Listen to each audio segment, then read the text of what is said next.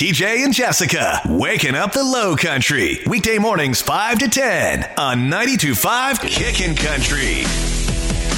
Oh, the little lies that we have grown up thinking were absolute truth because Mama said it.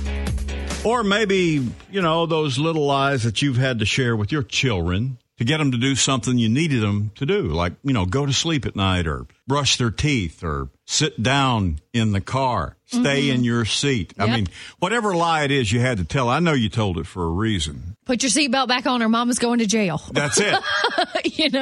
What was it your mama told you?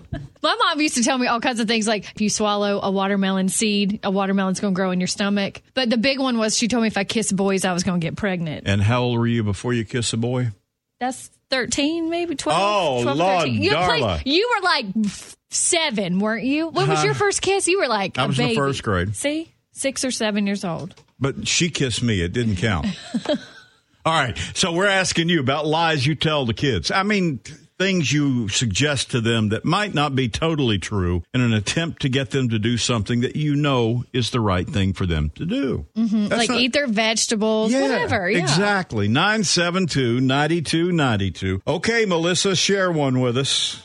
They would take forever when they were preschoolers to get in the car, so I would tell them there are no such things as monsters except the ones that come out when you're in the house by yourself, so you better hurry up and get in the car when I get in the car. And they would be scared enough to hurry up, even though they knew there were no monsters coming. Yeah, they were pretty sure there were no monsters coming, but why take chances? Don't take right? the chance, yeah. Let's go get in the car. 972-9292. Marissa, tell me the lie. So my kids hate to get their hair washed because they don't like the water to touch their eyes. So one day I told them that the water has to touch their eyes or their eyes will fall out because your body doesn't make water. So you have to get water from the bathtub whenever you wash your hair. It's awful. Your eyes will fall out. That's so aggressive.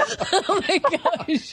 They've never complained about getting their hair washed or water in their eyes since then. And it's been at least 8 months. I have a 7-year-old and a 2-year-old, and they both believe it. Well, they lift their head up or further back. Here, please. Water my eyes. You're a cruel, cruel woman. There are other moms listening right now going, oh, now that's a good one. I'm going to use that. Yeah, that's it. TJ and Jessica.